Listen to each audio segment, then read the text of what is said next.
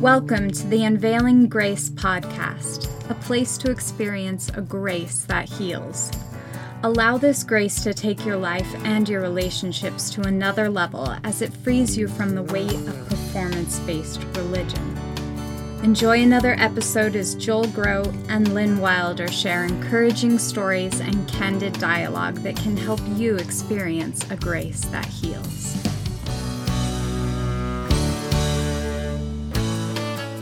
Welcome to another episode of the Unveiling Grace podcast. I'm thrilled to do part 2 with Annalise. Hello. Hey, Annalise. Hello, girl. I'm supposed to say I'm Lynn Wilder and I'm Joel Groat. There you go. And we're just so into this story because if you haven't figured it out yet, this is part 2 of Annalise Granger's story. And in part 1, she talked about being raised in a very strong Christian home, lost her dad at a really early age to cancer, and yet God used that to not only draw her heart to himself, but to draw their whole family close together. And so just has had an amazing, walk with God. And yet some years down the road, as a teenager, neighbors start helping her with the farm and the horses that she has, and they turned out to be LDS.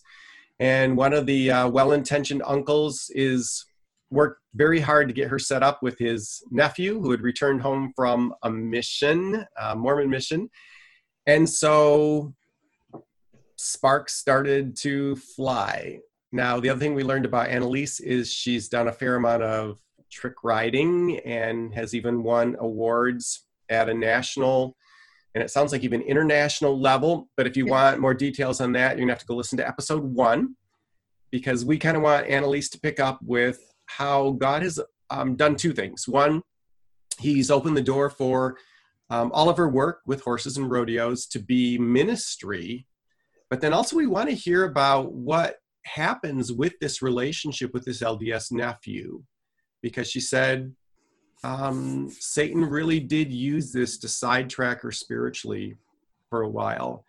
So Annalise, go ahead, jump in with either side of that story, those 2 threads that kind of got left dangling last time. And this is a neighbor's nephew, not hers. Right, yes. Want to make that The clear. nephew of next door neighbors, the farm adjacent. So All right, so we'll start back off with the horses using ministry, because it'll kind of carry into the other part.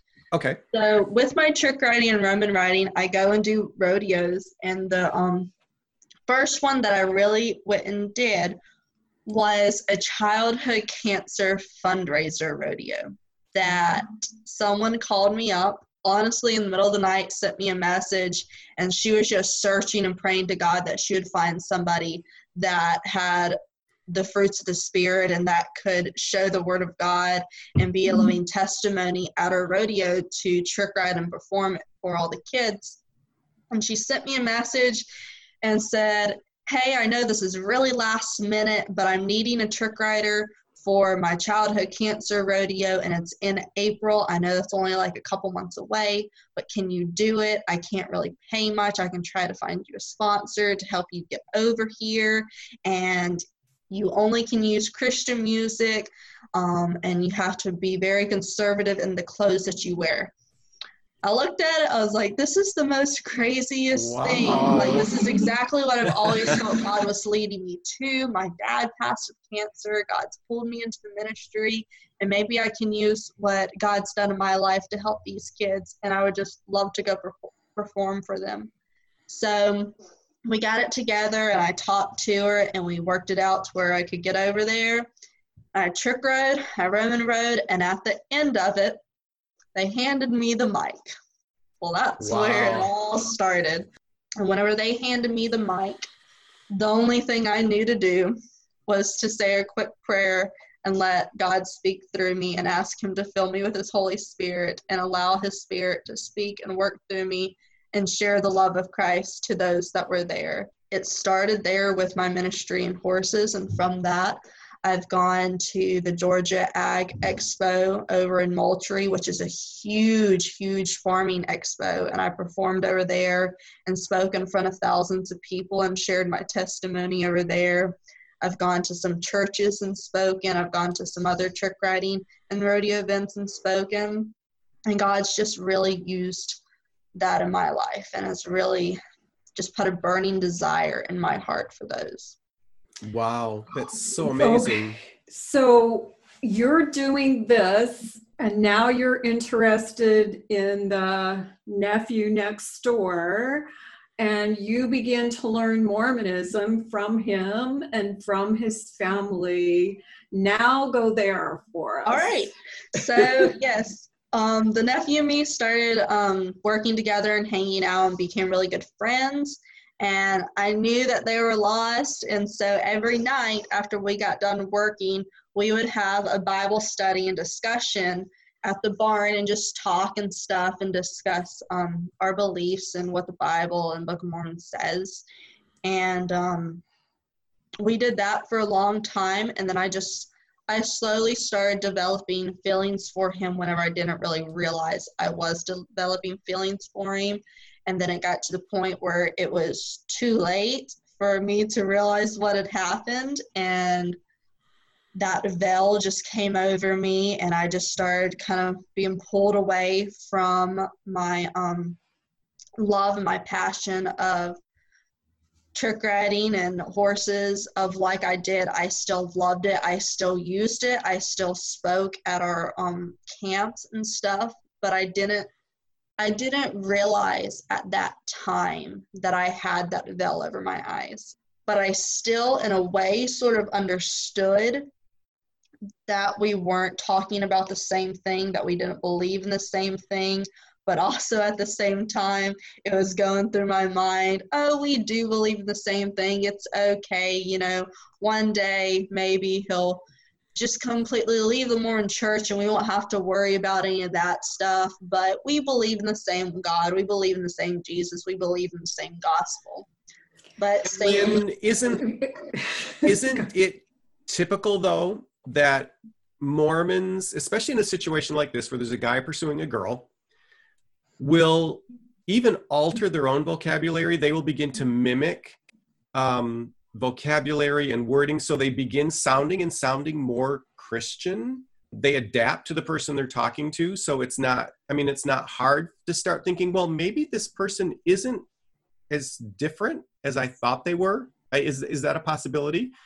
Well, I don't know if you know, but in recent years, the Mormon Church has actually put out a vocabulary thing that I knew a Mormon woman who had it on her refrigerator that gave all the Christian terms for things. Okay, so Really? A young men's leader would be a youth leader, right, in Christian. So here's Mormonese, here's Christian terms, right? But the Mormon Church has actually pretty much replaced all of their old Mormon terms with Christian terms in this day and age. So I would say, you know, folks at this young man's age may just talk in Christian terms, even in the Mormon Church. Okay, sure. Yeah. Certainly in the past, we knew how to flip for the Christians, but did you think any of that was going on, Annalise, that they were trying to talk your language maybe? Not at the time. Not at the time, that is for sure. I was completely fooled. I fell deeply, deeply in love with him, and I know that he did with me too, because later on, honestly, just this past summer in June, it got into a whole disagreement and argument in my family and between his family and stuff. And I ended up choosing him over my own family, that God had put us so close together and done such marvelous works in our lives. And I ended up moving out of my home and leaving my horses and leaving everything that I knew to pursue him instead of pursuing God and the path that God laid before me. And so I moved. And you moved in with his family. I did. I moved in with. You moved in with his family, yeah. I moved in with his mom and dad, and he lived with his grandparents. And so we only lived probably a quarter of a mile from each other. We saw each other every single day. We worked together. And about a month after I moved in with his parents, we got engaged, and we're planning on getting married this December 29th. And I guess about 3 3 to 4 weeks ago, God answered my prayer.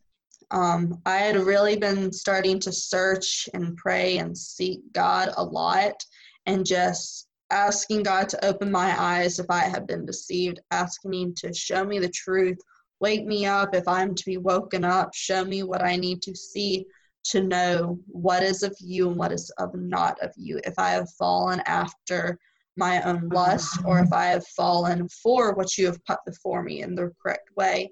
But God woke me up in the middle of the night one night after talking to his parents and asking them a bunch of questions about their faith. And when God woke me up, it was like he just broke my heart into a million little pieces and broke my entire body and just set me on fire. It was beyond anything that I could really explain of the feeling that it was of, God, I'm so sorry I did this. I'm so sorry I went down this path. And the next day I called my mom back up because I hadn't been in good commune with my mom or any of my siblings. I had barely talked to them. And anytime I did, we were in an argument trying to reason with each other, but we were just fighting because we loved each other so much that we wanted each other to see where we were coming from.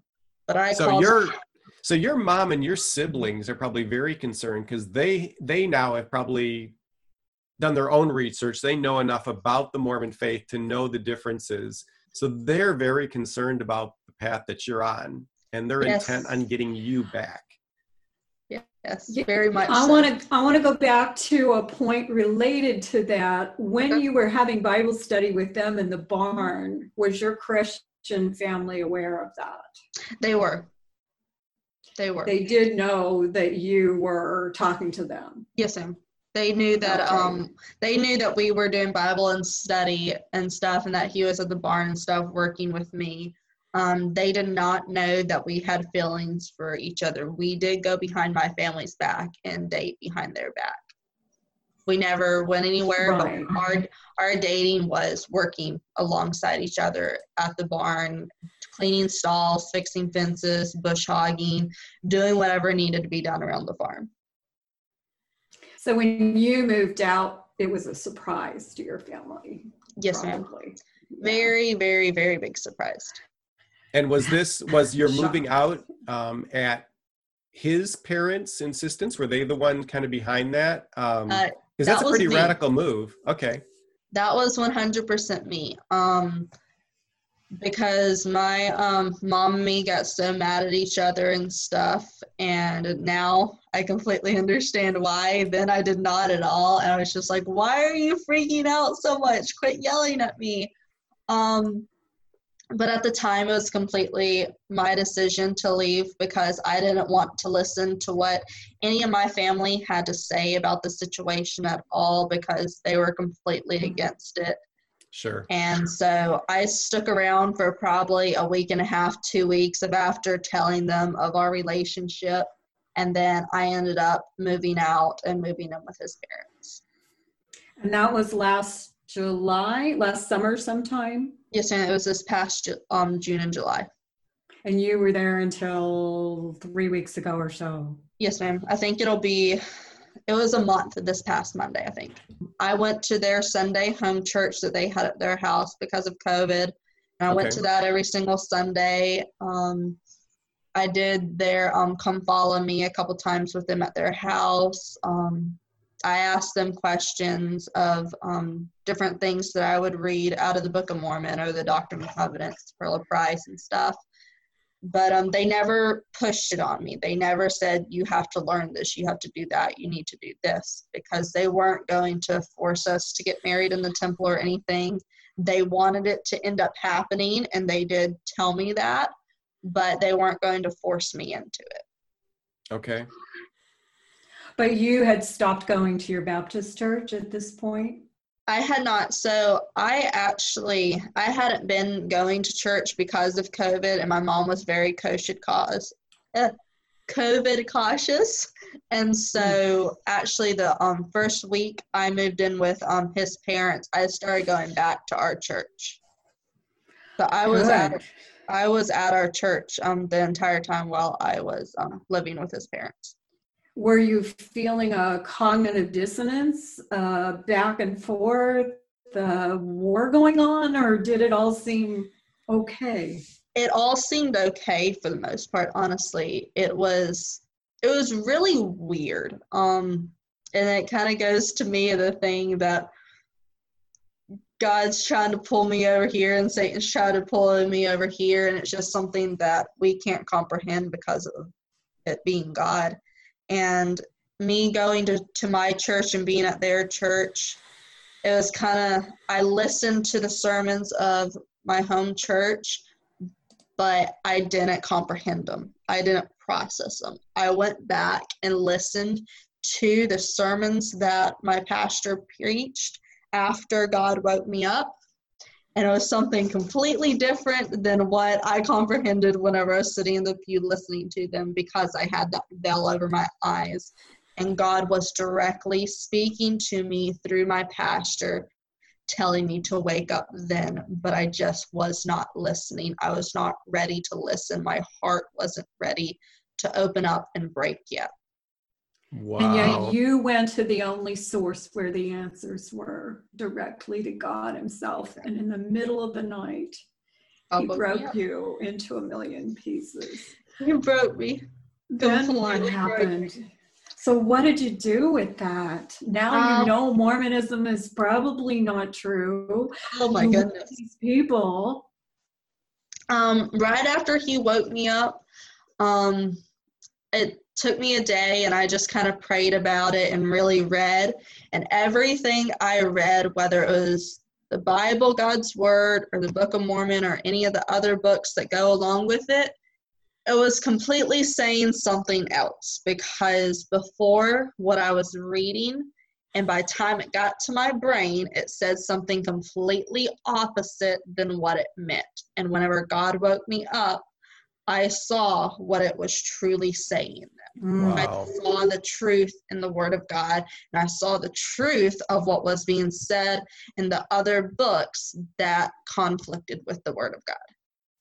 So saved early, already born again, Holy Ghost living in you, and yet there was a time where you kind of shut it all out.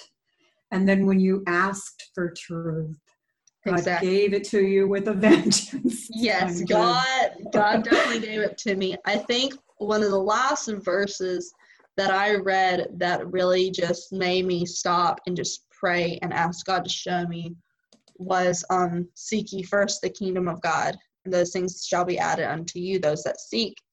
And so I seeked God and I asked him, and he showed me. Whenever I asked him to show me the truth, he showed me the truth, whether I really wanted to know the truth at the time and really what the truth was going to show me, because for a long time I didn't want it to be real. I didn't want what God had showed me to be real, because I was so in love with the nephew that I didn't want to do what God was telling me to do. I didn't want to leave. I didn't want to break things off. I wanted to go forth with marrying and spending the rest of my life with him. But I knew that it couldn't be if I wanted to follow God's plan and his path.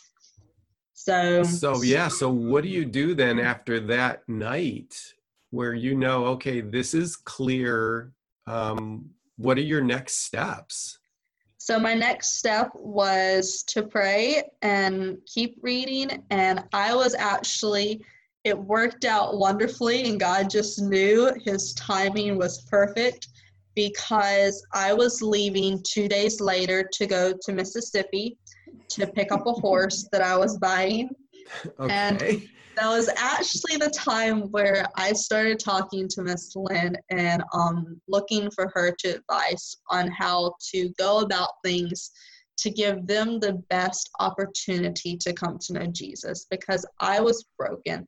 I didn't know enough of why we didn't believe in the same thing, of how what we believed was different. And I was hungry for the truth. I was thirsty for the truth. And so how did you find Lynn? How did God bring you and Lynn together? I mean, she's in Florida, you're in Alabama. I don't think you met at like a local store or anything. Not at all. This actually goes back before I even met the LDS family. So Oh, really? Okay. 5 years ago, her son's testimonial video, Micah's video, came up on my Facebook, and I watched it, and I was just like, oh, well, that's really cool. Someone that didn't know Jesus came to know Jesus. That's a really sweet, awesome, powerful story that they came to know God's good and loving grace. The week before God woke me up, his video came back up across my feed, and then the day after God woke me up, it came back up again. Wow. And I knew right then, I'm like, all right, God, you're really telling me something. So I looked him up, and I found Miss Lynn, and I just sent her a message on Facebook, and she messaged me back. And I started talking to her and asking her questions, and asked her if I could call her and talk to her. And she welcomed me with open arms, loving Christ-like arms, and just helped me through so much to understand. And I called her on my way to Mississippi, talked to her on my way to Mississippi. I talked to her while I was in Mississippi.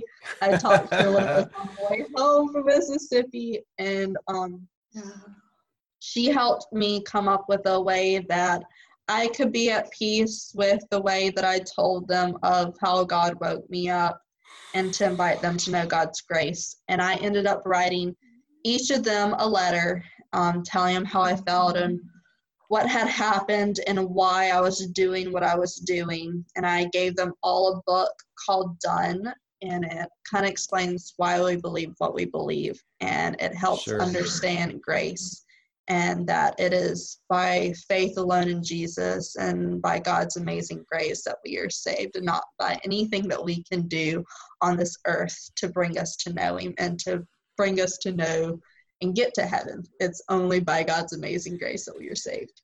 Wow. And that's a great resource. We'll link to that book, Done, in the show notes also, so if people are interested. So Lynn, what's going through your mind when Annalise reaches out to you? Because I remember at some point you saying something to me, there's this, young girl who's really serious with a Mormon guy, and we should be praying for her. And so I remember praying for you, Annalise, back then when Lynn first just mentioned it to me. She didn't give me a lot of details, but she just said, just pray for me because I'm counseling this girl, and, she's living with his folks and not sure so wow, this is really fun for me to kind of hear the rest of the story and see how God has worked.